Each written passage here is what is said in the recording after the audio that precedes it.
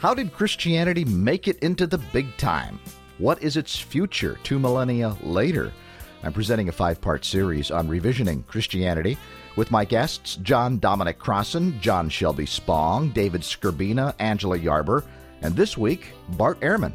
Bart Ehrman asks, how did a religion that began with a small group of illiterate day laborers become the dominant religion of the Roman Empire in just 3 centuries? What was gained and what was lost when the Roman Empire became the Christian Roman Empire? The artists and the authors, the musicians that we adore, come out of the Christian tradition one way or the other. So that's all great. But there were also losses. There were people whose religions were destroyed in front of their very eyes, whose statues were mutilated, whose temples were leveled to the ground, whose books were burned, and that was a loss. It's time for Progressive Spirit. Be right back. Progressive Spirit is produced every week. It couldn't happen without the financial support of my congregation, Southminster Presbyterian Church in Beaverton, Oregon. Southminster's website is www.southmin.org. Progressive Spirit is produced in the studios of KBOO in Portland, Oregon for the Pacifica Radio Network and PRX, the Public Radio Exchange, as well as podcast. Show KBOO some love, won't you? KBOO.FM and click Donate. For the Pacifica Radio Network, the Public Radio Exchange, PRX, and from the studios of KBOO in Portland, Oregon, this is Progressive Spirit, progressivespirit.net. I'm John Shuck. Bart Ehrman has been on my program 3 times previously. We discussed his books, Did Jesus Exist?, Jesus Before the Gospels, and How Jesus Became God. Today we explore the question, how did Christianity triumph? His book is The Triumph of Christianity, How a Forbidden Religion Swept the World. Pagans believed that you worship a divine being for the benefits that can come from it, for the crops and for the health and for the victory in war and for whatever kind of benefits you pray for to God. And the Christians argued that their God could provide these things better than any of the pagan gods.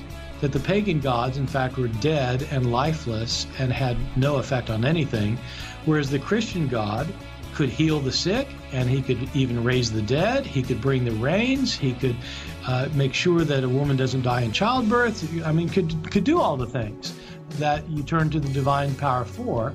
And so Christians convinced people. And the thing to stress is they didn't have to convince hundreds of people at a time. They had to convince 1 or 2 people every now and then. And every time they convinced somebody, that person joined the Christian church and they stopped being pagan. And over time, you get enough people doing that, and paganism starts losing members when Christianity gains them. This is the second part of a series on revisioning Christianity. Different scholars bring different views to help us understand the history of Christianity and its future. How did Christianity become empire's religion? Was Christianity a hoax? Is it believable today? Does it yet have a message to inspire peace and justice? My 5 guests include John Shelby Spong, author of the newly released Unbelievable, Why Neither Ancient Creeds Nor the Reformation Can Produce a Living Faith Today. David Skrbina, author of the newly released The Jesus Hoax, How St. Paul's Cabal Fooled the World for 2,000 Years. And Angela Yarber, creator of the Holy Women Icons Project. Last week we heard from John Dominic Crossan, and this week, Bart Ehrman. Dr. Ehrman is a leading authority on the New Testament and the history of early Christianity. He's the author of more than 30 books and is Distinguished Professor of Religious Studies at the University of North Carolina, Chapel Hill. Good to have you back, Dr. Ehrman, on Progressive Spirit. Thanks for having me again. What's the question you're asking and answering? It's a question that's fascinated me for a long time. It's the question of, how did it happen? According to the New Testament, right after Jesus' death, there were 11 men disciples and a handful of women who came to believe that he was raised from the dead. So say 20 people. These 20 people were lower class, uneducated peasants from a remote part of the Roman Empire. Within 300 years, these 20 people had multiplied so much that there were 3 million of them. And by the end of the 4th century, there were 30 million of them. And so the question in the book is, how do you go from 20 people, especially 20 people like that, how do you go from 20 people to 30 million in less than 400 years? About 30 million at the end of the 4th century, you said. What's the population of the Roman Empire then? Right. Well, the population is only 60 million. 4th century, it's half of the empire, and has at that point has become the official religion of Rome. And after that, another 100 years, it even becomes more of the percentage of the Roman Empire. Is that right? Oh, yeah. In another century, there aren't a lot of pagans left. There are some, but they're a clear minority. And, of course, once you start moving into the Middle Ages, basically you're talking about Christianity. So the question is, how did it grow so quickly? What did you use to determine your answer? People have had a number of answers over the years. A lot of Christian believers would say that it's a miracle. God did it. I don't have any principled objections with that, but it does seem to have a problem, which is that if God made the Roman Empire Christian, why did it take so long? If it's a miracle, right? It should have happened right away, maybe. And why was it never completed? I mean, there are 7 billion people in the world today, and only 2 billion are Christians. So if it really was an act of God, you'd have to explain why it wasn't completely successful. So I don't deny that it was divinely driven or affirm it. I kind of put that to the side and ask what's the historical reason for it happening.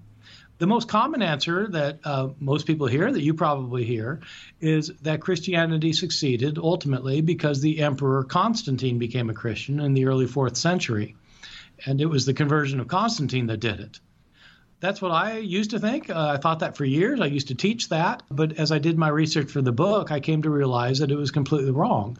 That in fact, at the rate it was growing at the time, Christianity probably would have become the dominant religion of the empire, even if Constantine had not converted. If he hadn't converted, some other emperor probably would have, maybe one of his sons or something. What I end up arguing is that Christianity was growing at a certain rate of growth. The rate of growth that happened early on in Christianity, if it continued at the rate of growth it was doing early on, even though not many people were converting early on, as time goes on and there are more and more Christians, when you start getting thousands of Christians or hundreds of thousands of Christians at the same rate of growth, the numbers coming in are fantastic. And so it forms a kind of exponential curve where the numbers start becoming immense once the numbers themselves are big. So over a few hundred years, over a certain rate of growth, Christianity is simply taking over the world. So really, it's an exponential curve. The basic growth rate is probably between 30 and 35% every decade. So like if you've got 100 people who are Christian this year, in 10 years, you need to have about 130 or 135. And it breaks down to basically every 100 of you need to convert 3 or 4 people a year. But the thing is that in the ancient world, the head of a household, the pater familias, if you convert a male adult who has a family, in effect, you're converting his family because the pater familias determines the religion of the household. And so if there are 100 Christians, all you really need to do is to convert one adult man a year. And if he's got, say, a wife and 2 kids, that gives you 4 converts. That's just in 1 year. That's all you need to do. And you do that for 300 or 400 years, and Christianity takes over. The reason it takes over is because of something that's unique to Christianity that you don't find in any of the other religions of the Roman Empire, which is that if somebody converts to Christianity, they necessarily have to give up their other religions. This was not true of any of the traditional Roman religions, any of the religions of paganism. So if people who worship Zeus or Apollo or Athena or Aphrodite or whatever gods they worship, they all worship many gods. And when they decide to worship a new god, they simply add that god on to the ones that they're already worshiping. And that's not what happens with Christianity, because if you decide to worship this God, the Christian God, you have to give up the other gods. And that makes Christianity unlike any of the others, which means that as people become Christian, they stop being pagan. And that means that Christianity is in fact growing by destroying the other religions in its wake. And it's the only religion doing that. It's kind of like Star Trek's The Borg, just coming in and taking over the whole thing. I wanted the chapter on on other religions, what we might say, what we call pagans, and that name would never be, people would never self-identify as pagan. Can you talk a little bit about what these other religions were like and what they did? When historians call them pagans, they're not using the term in a negative way. There's nothing derogatory about it. They're simply referring to people who practice religions that are neither Jewish nor Christian in antiquity. So anyone who's not a monotheist. All of these other religions are polytheists. They believe there are many gods, and they worship many gods. Any individual person will worship some of the great gods, such as Zeus and Apollo and Athena. They'll worship the gods of their own city. Each city has its own gods. They'll worship gods of their own family. They'll worship gods of various places they're in, whether they're in a forest or a meadow or on a mountain. All of these places have gods. And so these various gods are worshipped in a variety of ways. But the things that are in common is that in traditional Roman religion, gods are principally worshipped by saying prayers to them and by making offerings to them, usually some kind of sacrifice to the gods. This is the way the gods have been worshipped before anybody could remember, for centuries, for millennia. And that's how people were worshiping when Christianity appeared on the scene, with different areas, different people worshiping different gods in different ways, but almost always including sacrifices and prayers.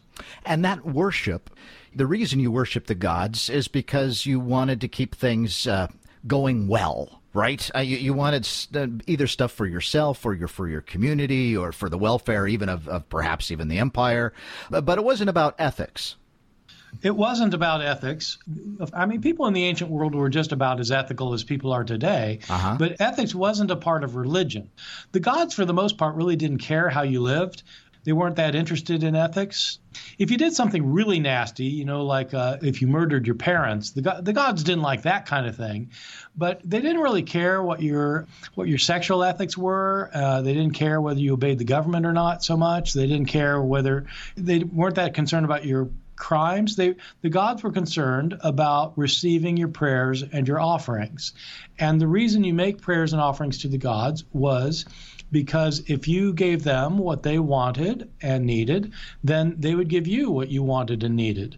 And that was important for people, not because of some kind of afterlife, not because they wanted to make sure they went to heaven when they died. Most people didn't think that anyway. What they wanted was to survive this life. People in the ancient world were living very near the edge. Almost everybody was living very near the edge. It was a world where if the rains don't come this year, your village will starve to death next year. If you get sick, there's no way for you to get healed. If you get a tooth abscess, it'll almost certainly kill you. Women are dying frequently in childbirth, and infants frequently die when they're born. So that in the Roman Empire, every childbearing age woman had to have 6 children in order to keep the population constant. And so this is a very tough world, and the gods can provide things that we can't provide for ourselves, such as rain and the crops to grow and the livestock to reproduce and health.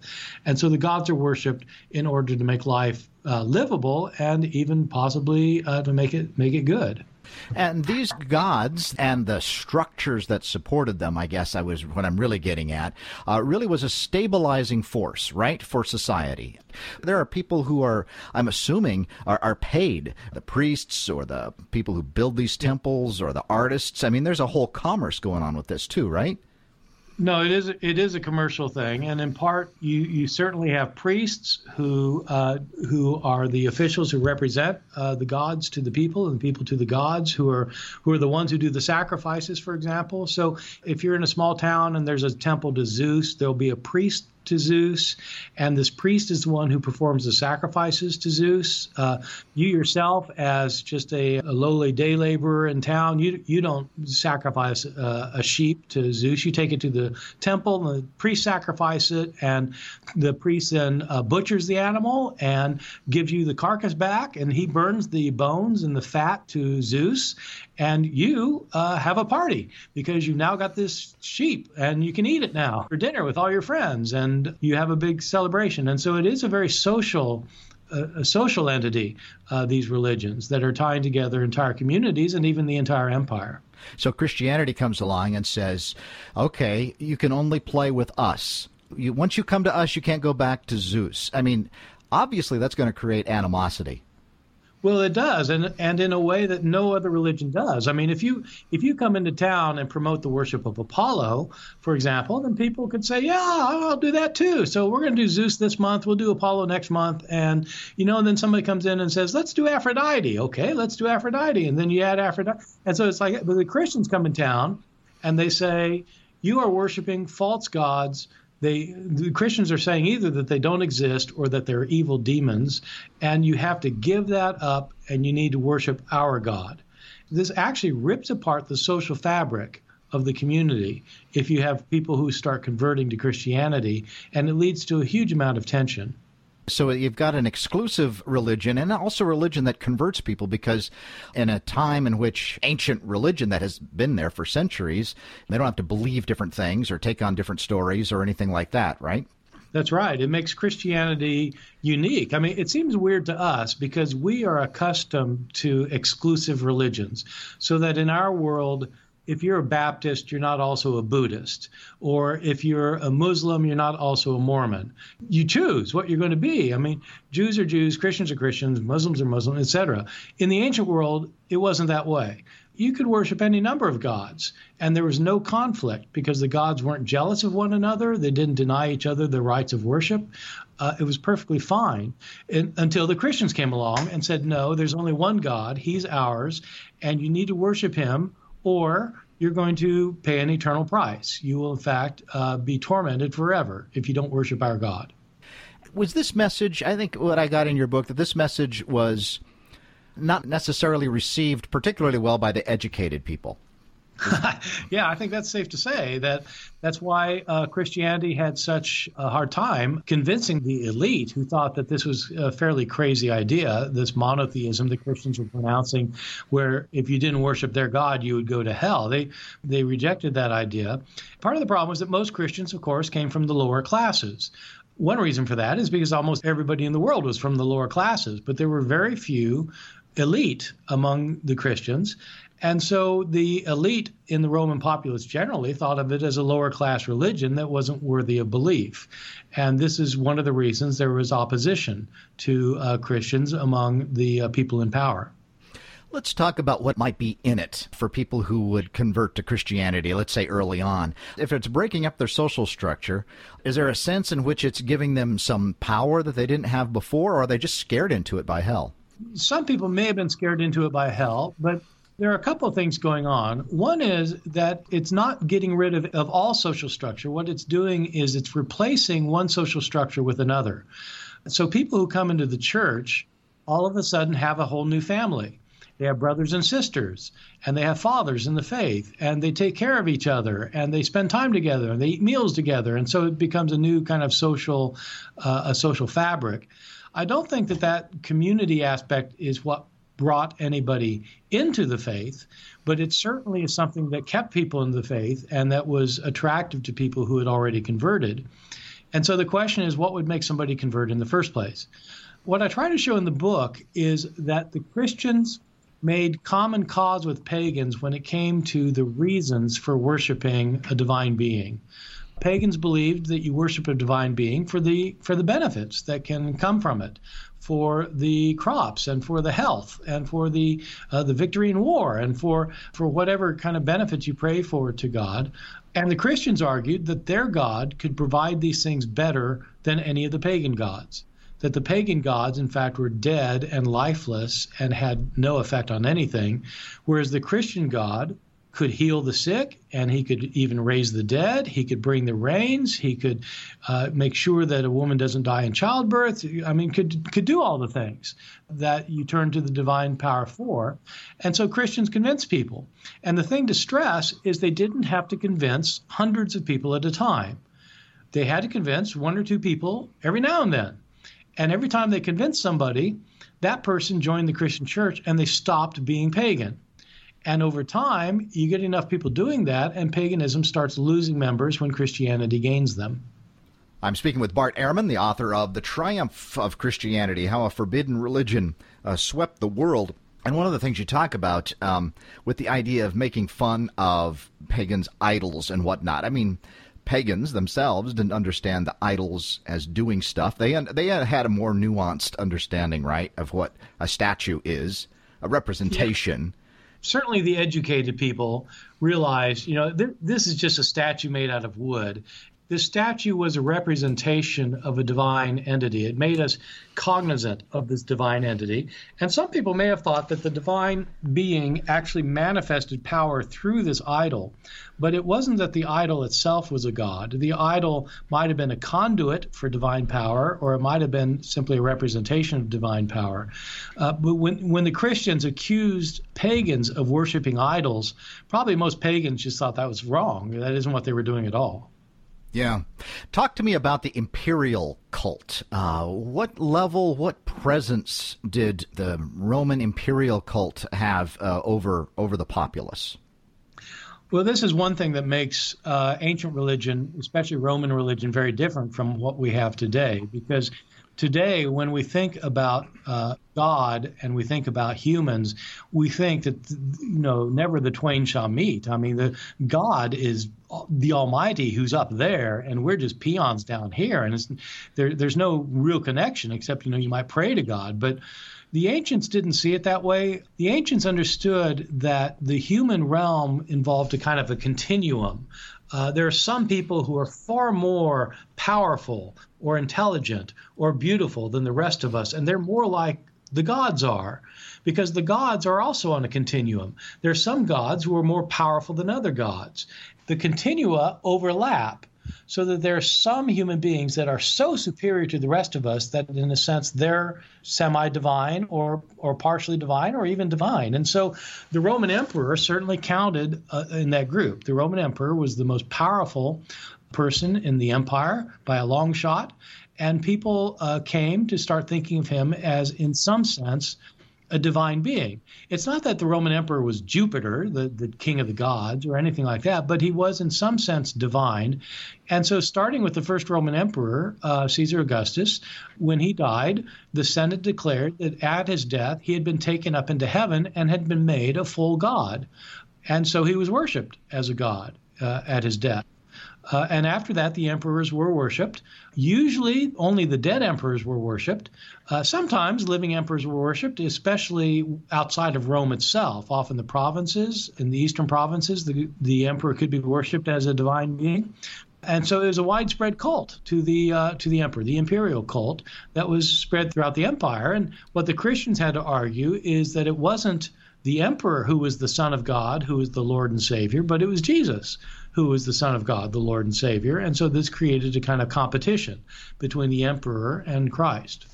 Those early Christians, were they like resisting, in a sense, empire by becoming a Christian, by calling Jesus the Son of God as opposed to Augustus the Son of God? Were they resisting bad things that the empire was doing, resisting inequality, resisting empire building, and so forth?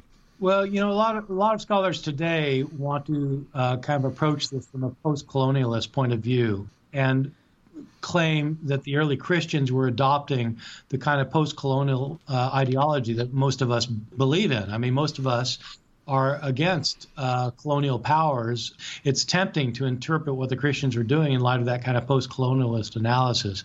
And I think some of that is true. I think it's certainly true that the early Christians understood that Christ was their Lord and the Caesar was not, and that Christ was the one who brought salvation, the Caesar did not, and they did see that as a competition.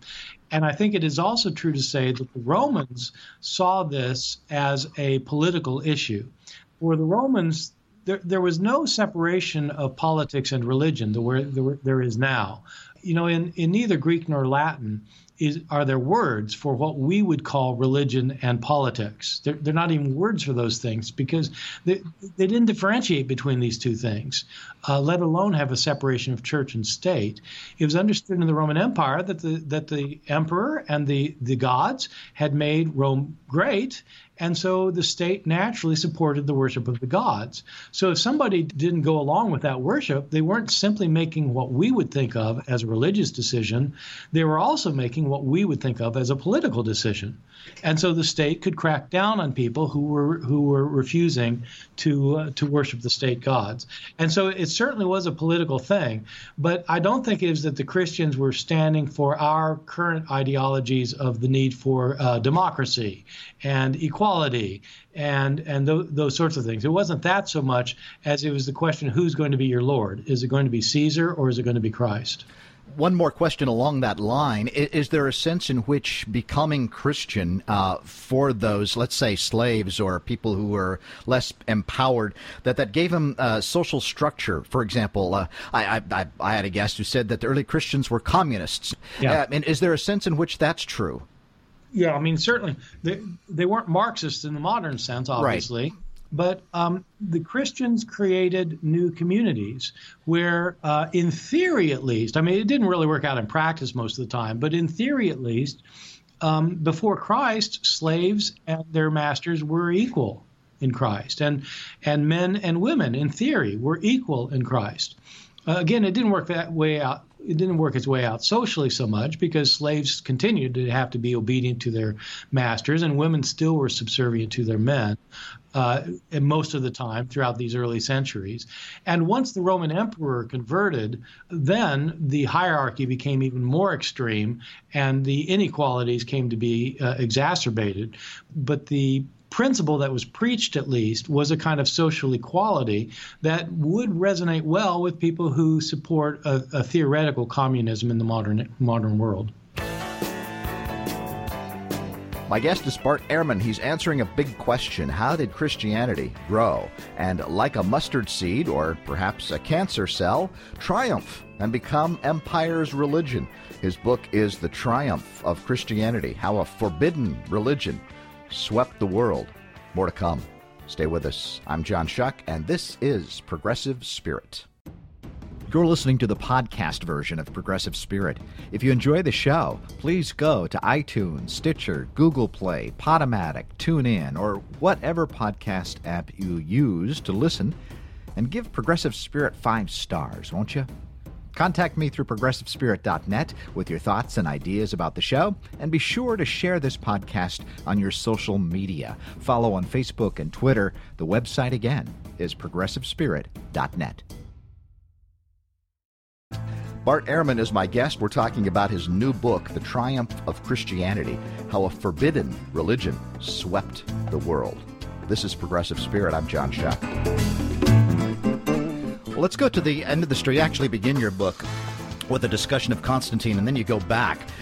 So you said in the research for your book, you came to really another understanding of Constantine's role in this, that even if he had not been converted to Christianity, Christianity would have continued on its growth. So what did Constantine contribute to this saga, and why did he become Christian? Well, yeah, those are two really good questions. I'll do with the second one first. Why did he become a Christian? We actually have 3 accounts that are contemporaneous with Constantine, 3 accounts of his conversion. And the interesting thing is all 3 of them are by authors who knew Constantine personally and said they got their information from Constantine. The problem is that these 3 accounts are somewhat at odds with each other. One of them is anonymous. One of them is by a church writer named Lactantius, and the third is by the church historian Eusebius, the father of church history, as he's called. The 3 accounts are different from each other, but the thing they agree on is that Constantine claimed he had a vision that he interpreted to be a revelation to him. In 2 of these accounts, it's a revelation of Christ himself, who convinces him that the Christian God is the only God to be worshipped. This apparently was in the context of a military endeavor, and Constantine is said to have come to a commitment to the Christian God, and after making this commitment, he started winning all of his battles, and he attributed that to the power of the Christian God, and he made, in my opinion, he made a bona fide conversion. He stopped being a pagan, and he became a Christian. What I argue in the book is that itself is not what led to the success of Christianity, because, as I pointed out earlier, Christianity was already growing at an important rate of growth. That if it continued, it was going to take over the empire anyway, because when people were converting to Christianity, they were leaving paganism, and after they start converting in droves, that's just what happens. Paganism starts getting destroyed. The thing that makes Constantine most significant, though, is that when he converted, Christianity was experiencing the biggest persecution it had ever suffered. It was a 10-year, very harsh in places, persecution that Constantine converted while it was going on. And then he asserted his imperial power to bring peace. He stopped the persecution. He and his co-emperor Licinius issued a decree declaring freedom of religion, so that whether a person was a Christian or a Jew or any kind of pagan, they could practice their religion without fear of reprisal. And so this completely changed the tenor of Christianity from being a persecuted minority to becoming a religion of most favored status, completely licit and acceptable, and in fact, the religion of the Roman emperor himself. And that opened the door then for some of the elite to start converting to Christianity. I remember hearing, and I thought this all along too, that Constantine is a Christian, and he kind of directs this council at Nicaea to get all these folks together, because maybe he cares about theology, but he really cares about a unified religion that goes along with his unified empire, or him as emperor. Is that still? Would you agree with that, or has your mind changed, or where are you with that? Yeah, my mind's changed a little bit. What I used to think is that Constantine actually didn't care about much of anything about Christianity, but that he pure political motives for becoming a Christian. I don't think that anymore, because I've actually read his speeches, which I probably should have done many years ago. And it is quite clear in his speeches that he is a committed Christian. And his activity at the Council of Nicaea is a good case in point. Many people have misunderstandings about this council. In part, I think it's because most people get their education about early Christianity by reading Dan Brown's Da Vinci Code, where you have a discussion of the Council of Nicaea, and everything that Dan Brown says about the Council of Nicaea is flat out wrong. Mm-hmm. and so the Council of Nicaea did not decide which books would be in the New Testament. The Council of Nicaea did not decide whether Jesus would be the Son of God or not. These various things said about the Council of Nicaea simply aren't true. The Council of Nicaea was the first time that bishops from around the world had come together to decide an important issue that was dividing the church. Constantine himself called the council, and he called the council because different churches had different understandings of who Christ was. There were some churches and some Christian leaders who, including a man named Arius, who was an influential teacher in Alexandria, Egypt, who maintained that Christ was the Son of God because in eternity past, when God alone existed, nothing else existed, God at some point created his Son. He begot his Son. He brought his Son into being. And so the Son of God came into existence at some point in eternity past. The Son of God then created the universe, and eventually he became a human and died for the sins of the world. In this understanding, Christ is a second-level divinity. He's subordinate to God the Father, and there was a time before which he actually existed. He's not eternal. He didn't always exist. There was a time before he existed. The opposing side to this argument said, no, Christ always existed. There never was a time when Christ did not exist, and he's not subordinate to God the Father. He is actually fully equal with God the Father in every way. And so Father and Son are completely equal. This debate, it might seem like it's a theological nicety, but in fact it was dividing the churches. Constantine wanted the church to be unified, and this part is right. He actually didn't care which side won this particular debate. I mean, he believed Jesus was the Son of God. He was committed to the Son of God. He worshiped the Son of God, but he didn't think that this particular theological point was all that significant. He just wanted one side to become dominant. And so he held this council. The bishops argued it. It turned out to be a vast majority that agreed with the side that said Christ had always existed and he was fully equal with God. And so that became Constantine's belief too. And so that was the decision of the Council of Nicaea. And Constantine wanted them to reach that decision, not because he cared one or the other, but because he wanted the church to be unified, because that would help unify his empire. And the subsequent effects of that are, as I remember going to church history, taking my first church history class at Princeton, where you also went, and hearing all this stuff. I had to admit myself, I kind of was rooting for Arius along the way. But anyway, he ends up losing, right? And I mean, and that was pretty violent. I mean, after this, it's like shutting all of this down. But I'm not sure about that. And I'm reading your book, and I'm all starting to question that. How aggressive then was the Orthodox movement after, say, Nicaea, or after a little bit further on in that 4th century, when Christian Orthodox becomes eventually the religion of Roman Empire? How were they in regards to tolerance to the losers here, like Arius or pagans? Yeah, so the answer is not very tolerant, and because Christianity was always built on the idea that there is a right belief and a wrong belief. The right belief will get you into heaven, and the wrong belief will send you to hell. And so Christians actually were more violently opposed to heretics than they were to pagans. The pagans you could convert, but the heretics, they've just blown it because they believed the wrong thing. What ended up happening turned out to be a huge irony, which is that Constantine was a devout Christian of the Nicene Creed persuasion. His son Constantius II, though, was an Arian, and he enforced Arian Christianity on the world of his day.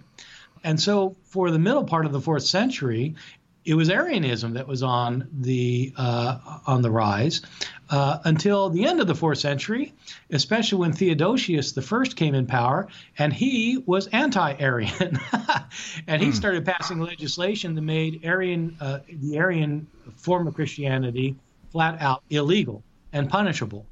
There was violence, and it went back and forth through the 4th century until Theodosius. And other forms of Christianity, too. I mean, we think of now what all those texts discovered in the bottles in the caves at Nag Hammadi. Was that a part of the oppression, do you think, that they had to hide these documents, that there are other forms of Christianity also that needed to go undercover? So there were forms of the Christianity that I think are more pronounced in the 2nd and 3rd centuries, where you get groups of Gnostic Christians who believe things that strike most Christians today as very weird indeed. Things like there are 36 gods instead of one God, and the creator God is not the true God, and Jesus is not just one thing. There are actually two things. There's a man, Jesus, and there's a divine element, Christ, that comes into him for a while and then leaves him at his death. I mean, they have these teachings that strike many Christians as very strange. They were a force to be reckoned with in the 2nd and into the 3rd century, but they started being overwhelmed by the Orthodox believers. These documents at Nag Hammadi are Gnostic writings. They were made in the 4th century, so there are still Gnostic groups around in the 4th century, and they end up being buried off in the wilderness outside of the village of Nag Hammadi sometime after the 4th century, and it's usually thought that it's because the monks in the local monastery, they were either cleaning out their library and wanting to get rid of heretical books, or some people think that, in fact, these monks in this monastery actually liked this kind of stuff and were hiding the books so they could go back and retrieve them later. It's impossible to know which is right, but it is true that by the end of the 4th century, these various groups were being pretty well squelched and came to be very much in the minority until they virtually disappear. I'm speaking with Bart Ehrman. He's the author of The Triumph of Christianity, How a Forbidden Religion Swept the World. We're talking about how Christianity, how it exploded and became so quickly, really, within a few hundred years, the dominant religion of the Roman Empire. And partly what I'm hearing you say and what I've read is that it's because it required conversion, it's exclusive, and it put ethics as well, kind of put a total package of life into Christianity. Can you talk more about that part? Yeah, so In the ancient world, in the Roman world especially, people have their religious activities, their sacrifices and their prayers and their divination, the hearing from the gods, what the gods have to say. They have ethics as part of their philosophy, so they talk about how to live and how to behave toward one another. And they have myths that they tell that are not part of their religion. Myths are the entertaining stories they tell about the gods that help them understand how the gods behave, but they're not part of their religious activity directly. There's a separate realm, and so you get ethics and you get myths and you get religious activities, cultic acts, and these are all separate areas of life for ancient people. Christianity came along and combined all of these things. Christianity has what one scholar has called a totalizing discourse, meaning that it is a way of being that is for the total person. It involves your religious activities, baptism, taking the Lord's Supper, saying your prayers, meeting together in your communities. These religious practices. There's also ethics as part of the religion. God in Christianity cares how you live very much. You have to live an ethical life. So it's part of the religion now. And the myths, you have Christians telling stories found in sacred writings, writings that became the Bible, stories about how God has interacted with his people in the past, much as the myths told about how the gods interacted with people in the past. Christianity has these things all together in one package. So it's a totalizing discourse that brings all these things together, things that in the pagan world were kept as distinct categories. Now, you are very careful throughout your book. You say it several times that you're not offering an evaluation of whether or not this Christian growth was a good thing or a bad thing. You're just describing it.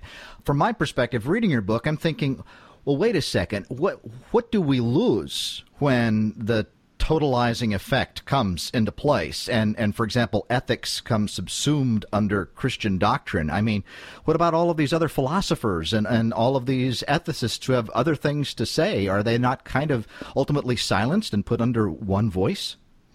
Yeah, no, we do lose a lot, and we do lose a lot in philosophy.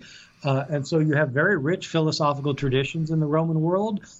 Stoic philosophy and Platonic philosophy and Aristotelian philosophy, and you have all of these philosophical schools, the Epicureans, and they pretty much disappear as a result of Christianity taking over. You also lose tons of literature. Fantastic literature by all accounts, thousands of writings of every kind. I mean, novels, scientific treatises, poems, histories, biographies, most of which get lost. You get fantastic artwork, which gets destroyed, sometimes by Christians who are destroying statues of the gods or destroying temples. There's a lot of culture that gets lost, and there's a lot of philosophy that gets lost, and that part is a bit of a pity because, we would love to have all this ancient literature and art and so on, and we simply don't have it anymore. As an historian, could you possibly weigh in on this question, that Christianity is responsible in some way for Rome's decline and the West's descent into the Dark Ages?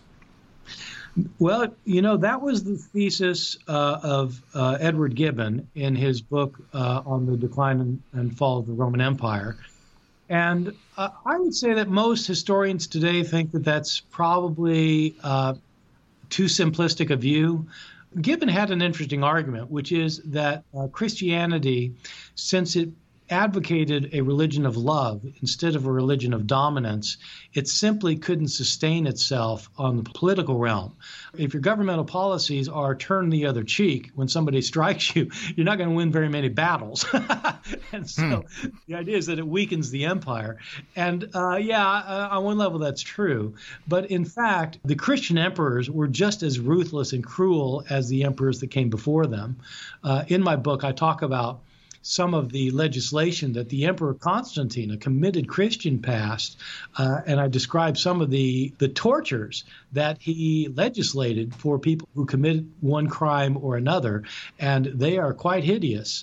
And so these Christian emperors were just as bloodied as their pagan predecessors. So I don't think it was because of anything inherent in Christianity. I think that there are probably other there are other political and military reasons why the empire fell.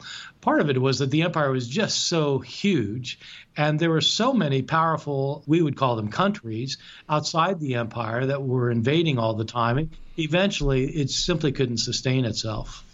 Yeah, and what about the descent kind of into this Dark Ages time, when pagan philosophy and is simply erased?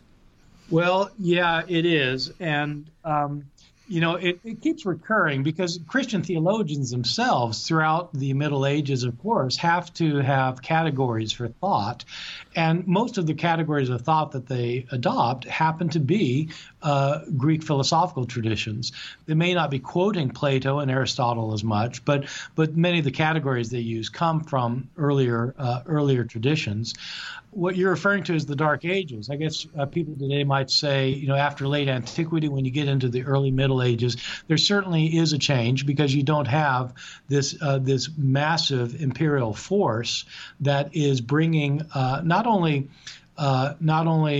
politics, what we would call politics, and government and safety into the world, but also allowing for the propagation of culture. You simply don't have this kind of with centralized authority anymore. And so I don't think it's the fault of Christianity. It's the fact that you don't have a centralized government that can control what's going on within its borders. Bart Ehrman, my guest, The Triumph of Christianity, How a Forbidden Religion Swept the World. Let's go back to Paul. What was in it for Paul to do this? I mean, was he sincere about his work, his conversion? Someone suggested that Paul really just kind of foisted a hoax on folks. Yeah, no, I think that's completely bogus. I think Paul was absolutely sincere. He was getting beat up too much to think that he actually was just trying to pull a fast one. By his own account, he was flogged within an inch of his life 5 times with the Jewish synagogues. He was beaten by rods by Roman authorities on 3 occasions. He once was stoned nearly to death. He had a very unpleasant life by any standard. And I don't think he's doing it just for the jollies of it. I think Paul's conversion was absolutely sincere. I'm not saying that I think Jesus really did appear to him. I'm not a Christian, and so I don't think that he actually saw the resurrected Jesus. But I do think he really believed he saw the resurrected Jesus, and he believed that he had been called to take this message to the non-Jews, to the Gentiles, the pagans. And so he devoted his life, probably some 30 years of his life, to trying to spread this message, even though it meant terrible hardship for him.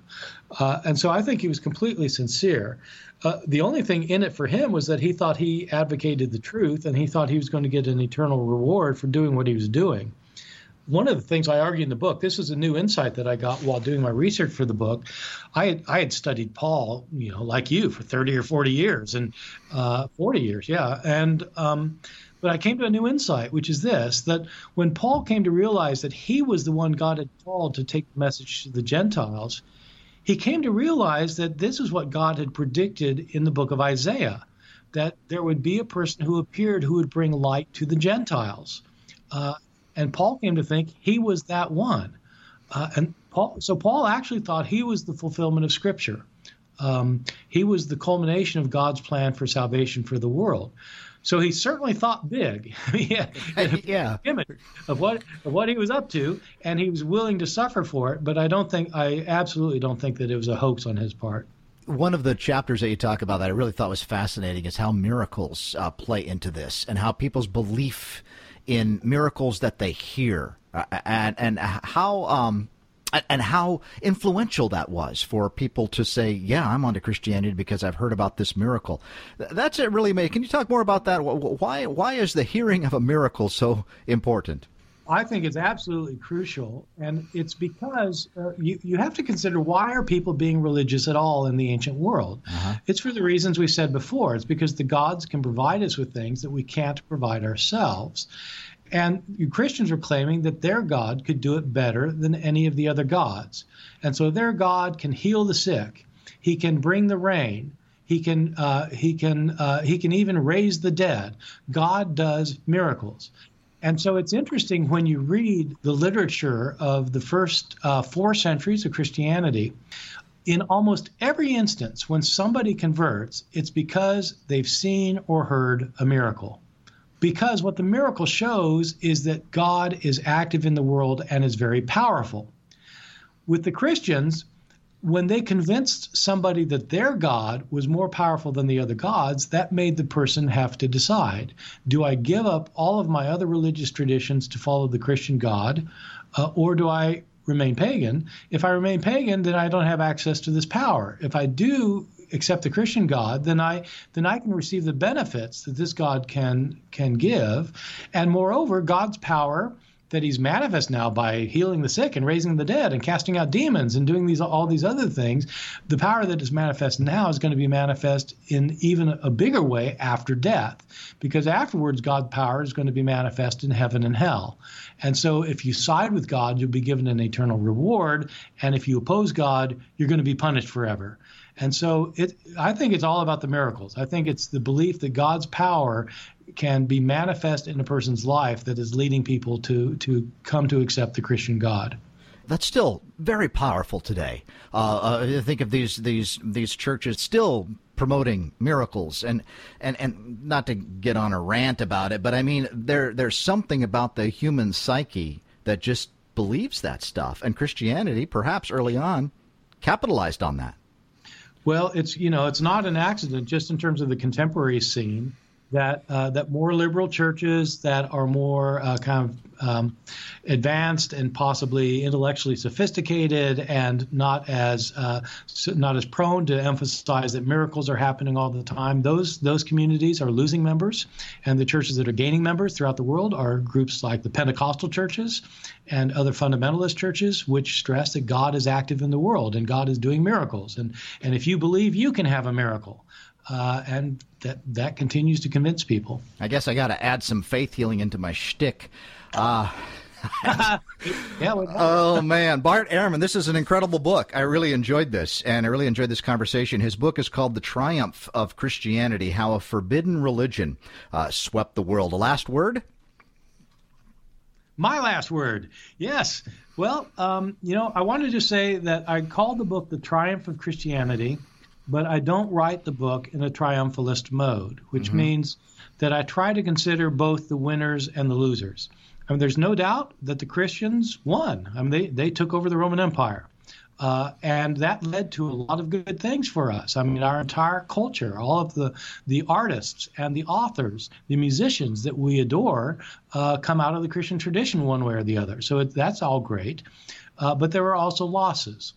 There were people whose religions were destroyed in front of their very eyes, whose statues were mutilated, whose temples were leveled to the ground, whose books were burned, and that was a loss. So at the end, it's hard to tell whether the gain was greater than the loss or not. But I would say that there were both gains and losses. But any way that you calculate it, it was a huge cultural transformation as Christianity took over the empire. Bart Ehrman, thanks so much for the book. Thanks for being with me today. Oh, thank you. I enjoyed it.